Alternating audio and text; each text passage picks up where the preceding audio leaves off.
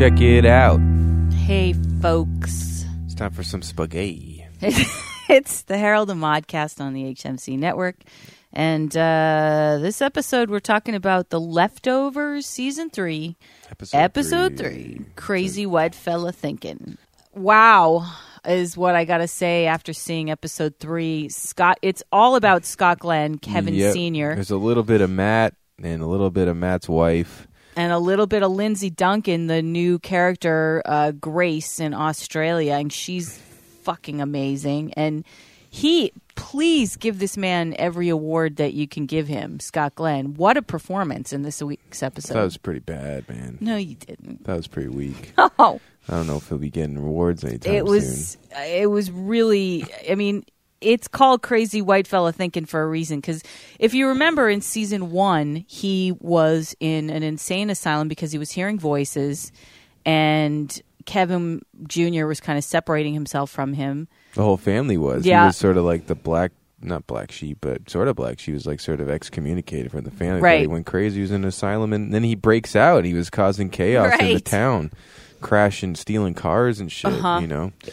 So, yeah, he has an interesting backstory in the series so far. Well, and when last we saw him, Kevin, in that episode when he dies and goes into that hotel place, Purgatory, whatever it was, he sees him on the TV in the hotel room, and he tells, his father tells him he's in Perth, Australia. High on devil's tongue. Yeah. Yeah, and then he tells that same story this episode from his perspective to Christopher Sunday, the guy that he wants to be taught the final song. It's like he has a song, every Aboriginal tribe song from one place to the other. He has it on a big map. Right. And he's basically being sort of kicked out of every township in the outback of Australia because, you know, he's like poaching songs from the... Why does he need the songs again? Because he has to sing his way to stop the flood from coming. That's what he thinks. Well, because he's got this recording device that... It's a tape player. It's a tape. Yeah, a tape. Yeah, well, it's an old recording cassette device. player. Yeah. And it's from 1981 when Kevin Jr. was a little boy, and he had recorded everything on this trip. They went to Niagara Falls, and on that trip, Kevin Sr. made the rain stop by singing the Itsy Bitsy Spider. Yeah, just on the tape. It's on the tape. They don't cut to that or anything. It's just this tape he's listening to throughout the episode. And he comes to the conclusion that he now has to use that same logic that was on the tape to try to save the world from a potential flood because he was saved by... What was it, a bird or something pecking his back, and it was pecking the tape. So we thought that tape was the chosen tape. Right. I didn't rewind it. I didn't fast forward it. Yeah, it's ridiculous. Whitefella thinking. Well, it's not just that. It's like crazy sort of disillusioned, tortured people thinking. Right. Because when you hear Grace, her horrible story of thinking her kids departed. Right. Before we get to that, I mean, so he's on this quest. He's on these crazy quests. We see him out in the, outback doing like an Aboriginal dance and singing, and they arrest him because apparently it's against the law to take away tribal or Aboriginal because they own it and they don't have their own fucking lawyers and shit, so it's like poaching almost or something. Yeah. Especially if you're like a white guy from a different community or, Well, America. And they do a very funny sort of, because he meets this woman who's the liaison to all the Aboriginal folks, and she gives him shit for trying to steal his stuff. There's a wanted poster of him in her office, and he's like smooth talking her and chatting her up, and then she eventually like turns around and sees him. And he's like, oh, you can't be here. And he just like snatches the address of Christopher Sunday. But before that, she's like, you did this and you did that. And he said, yeah, what about when you guys all stole the Aboriginal kids? And she goes, we apologize.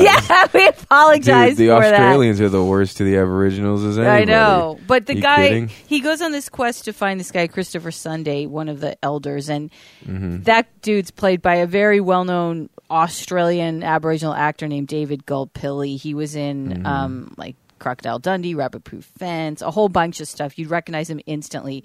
And he basically kind of holds him captive. Not really, but I mean, he sits there with him. You're talking about Scott Glenn holds him captive. he's not holding him captive, but he tells him a crazy white man's story. Yeah, he tells him the story about how he thinks he needs to save the world by singing. And that's why he wants his song. And he's like, well, my song's about making the rains come, not keeping them from going away or trying to keep them at bay. He's like, well, what do you want me to do? And he's like, basically, you want to stop the rain? Start there. And he has a leaky AC. Yeah. So he agrees to try to fix the AC unit in exchange for the song. While doing so, he falls because he sees the woman pull up, and he falls off and lands on Christopher Sunday, apparently, and he ends up dying. Yeah, he ends up like killing him. The dude dies on the way to the hospital or something. But on the way to the hospital in the ambulance, he spins more craziness, and the ambulance, the EMT dude, kicks him out into the great outdoors with a pair of crutches because he had hurt himself falling off the roof. Yeah, so he's on these crutches. It's so funny because it's almost like the Jews and walk in the desert for 40 years or whatever it is, because he hurts his legs hurt, and then he finds this guy, and the guy sets himself on fire and self-immolates or whatever fucking it's called. And we think it's because the guy says, I didn't get to go, or they didn't take me. They didn't take me, and we think they're talking about what Nora is going to Australia for. That quest to try to go to where the people who departed are. Yeah, but Scott Glenn thinks he's talking about just the departure. Right. He's like, hey, man, they didn't take all of us, man. You're not unique. Or right. Don't worry. But he was really saying, because he asks him, he's like, would you kill a baby if you could cure cancer? If it would cure cancer, would you kill a baby? And Scott Glenn goes, no. And he's like, that's what I said. And then he sets himself on fire and burns alive. Yeah. And then his car blows up. So I'm sure that's one of the screening questions that they get before they get to do that super secret departure fucking experiment, or that what's her name's going to Australia for. And he even says when he talks to Matt, he's like, I don't want Kevin anywhere near Australia. He has some reason he doesn't want Kevin to come to Australia.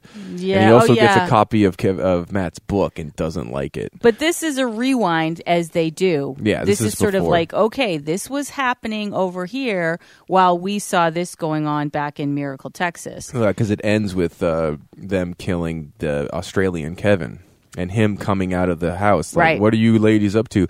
And I really thought they had gotten to know each other up to that point. It sort of seemed that way, but he is just waking up out of what is like an induced coma or an induced, or just he was on an IV drip because he gets bitten by a snake. Yeah, like he gets a really rough day. Then he finds himself. He finds this giant crucifix and sort of lays himself up against it, and he's sort of in this like angel pose, and that's where the Grace lady finds him. Hey, Yanni.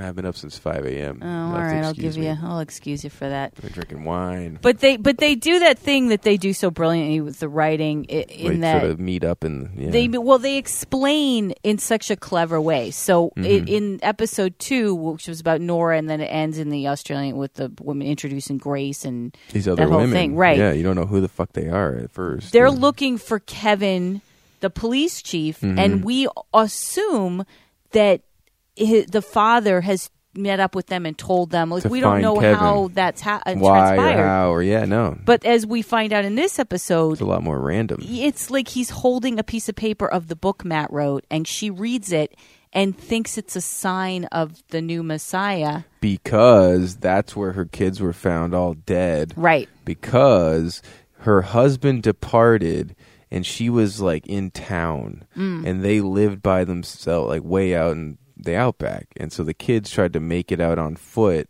because they were stranded and they didn't have a phone. And she thought that the kids had departed already, so she didn't go looking for them. And it wasn't until they like found the literal bones of these kids. Yeah, they literally just died. 5 kids died of probably dehydration or starvation. Sad. Yeah, so that was a wonderful performance by Lindsay Duncan. Yeah, because it's all done through a monologue. Yeah, it's all explained through a monologue.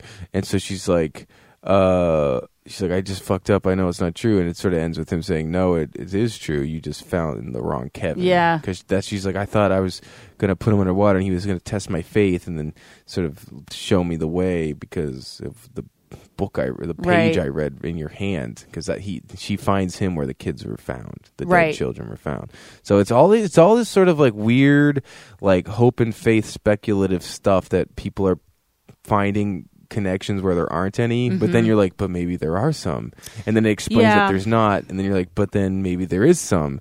So it's that walks that fine gray area between like the faith of religion and then the reality behind the faith, right? And like, so is it? Because as soon as you think, oh, it's just another crazy person, then he's like, no, there's a real Kevin, and he exists, and he doesn't die, you know, and he's not only. You still kind of think they're crazy, but then it also. Well, that's what she says. She's like, I sound a bit crazy. Yeah, and he says, no, you don't. But it does seem to Kevin. tag back to that very beginning of episode 1 of season 3 when we see that sort of Puritan community with in the old days, and whenever it was. It looks like going out in the rain, thinking that the giant flood's going to come, and it keeps not coming or something. It's all. I done know we're coming back to that.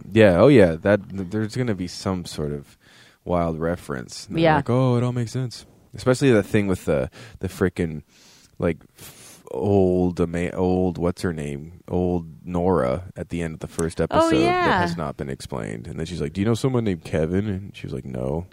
And it's this old version of Nora. Like, what the fuck is that going to be tied into? How? Like, what the fuck is going on? And I'm guessing next episode they're actually going to get to Australia.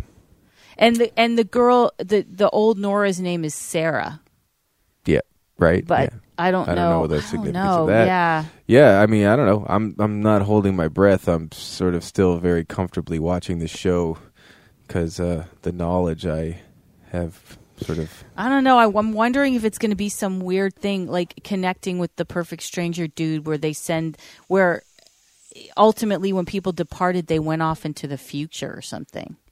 And Sarah's like her granddaughter. Old? No, that's why she's old. Or like she didn't depart, but maybe it's like her kids who departed went into the future, and they had a kid named Sarah.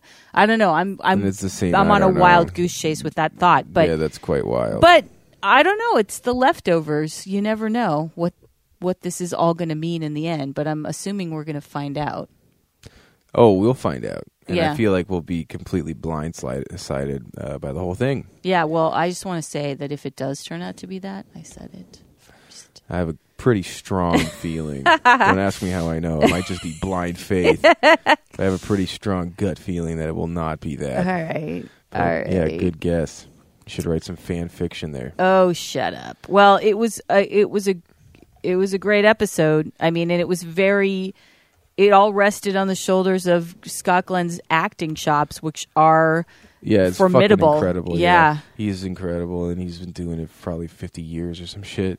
Yeah, I mean, if you've never seen his performance in The Right Stuff, which is about the first group of folks in the Mercury to go off into space, you should, because he played Alan Shepard, and he's amazing. But this is quite an episode, yeah. Yeah, and I mean the monologues he goes through in this, you know. Telling the story to Christmas Sunday, Christopher Sunday. Yeah, man. Yeah, it is a fun episode, and I am definitely excited to see how many more twists and turns they can throw at us before they start wrapping stuff up. Because it's been 3 episodes, and 2 episodes have been like solely character driven. Yes. So there's only 7 episodes left in this whole season, like 7 or 8, and they're gonna have to keep like building us up. But eventually, they're gonna have to start going into this, what's behind all this stuff, and potentially wrap it up in 7 episodes. Like they couldn't do another full character driven episode. I guess they couldn't. I mean, they might. I don't know who's it going to be about next. I feel like they have to get to Australia sooner than later. Yeah, it doesn't look like they're going next week, though. I don't know what they're going to do. I mean, they've already really know what they're doing. It's just as a viewer, you're sort of like, how will they sort of connect these things? But that's what's so cool about it, because if you're a fan, you trust that they will. If you didn't trust, like, this is what happened with The Strain, and we've talked about this before. You lose faith with the show because it starts violating its own rules of The Strain fantasy. wasn't like tying stuff up very sci-fi in a satisfying way. Right, like so you don't have faith with it. No, and the rules sort of change, and the island has vampires on it, but they're still open during the day with right. like, Some people have fairies. working businesses, and like some they're don't. selling pizzas and there's monsters. There's literally like vampires in the fucking apartment hallways. There's a guy like pizza. Yeah. It's like a fucking vampire zombie monster parasite thing. I know. Like, okay. That was really disappointing because I really liked it in the beginning and I wanted to to continue to like it because Corey Stoll, fucking Walter Frey, I know.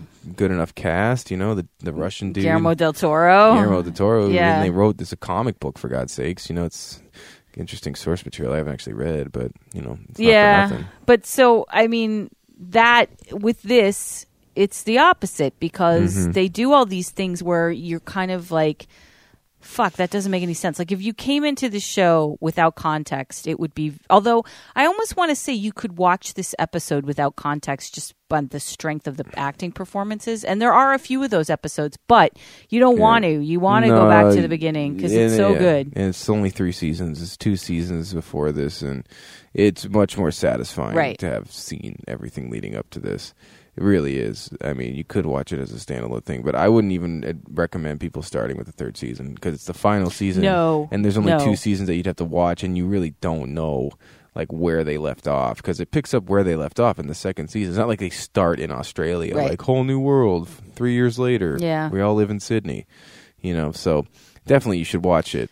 Watch it in sequence for sure. But if you become a fan like we have, then you completely just go with whatever they throw at you.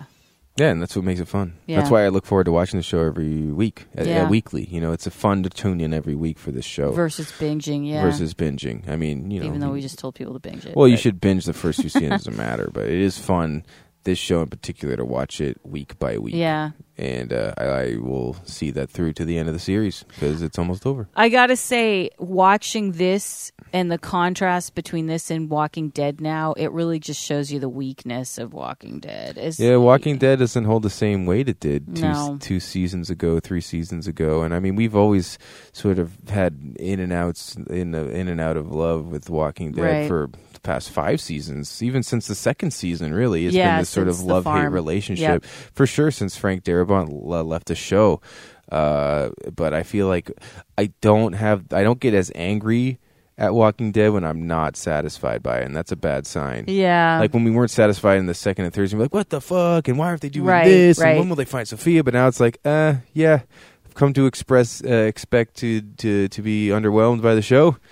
And it hasn't let me down yet. And that's kind of a problem because I don't really give a fuck. Well, the payoffs used to be, like you mentioned Sophia, made us crazy that they were still searching for her forever. But then that episode where they find her is one of the best episode ever. I mean, that was an incredible episode. I mean, it took long enough to get there. Yeah, and we were pissed. But like we don't. Like the finale of the season 7. It was like, okay. Was it 7? Yeah, it was 7. Yeah, they're going on 8 seasons now. It was a fucking bummer. It was kind of stupid too. Yeah, it was stupid.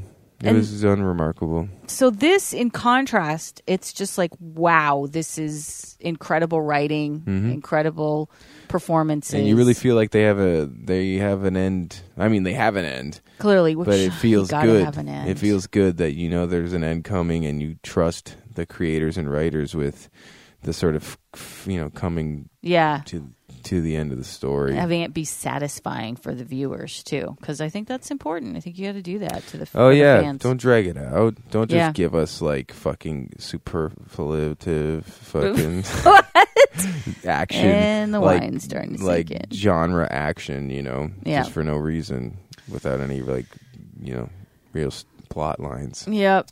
Well, just interesting original plot lines, Yes. That's what happens when you push 10 seasons on the same fucking post-apocalyptic world. Boo. But anyway. So, The Leftovers, that was season 3, episode 3, and we'll be back for episode 4. Yes. Episode 4, fucker.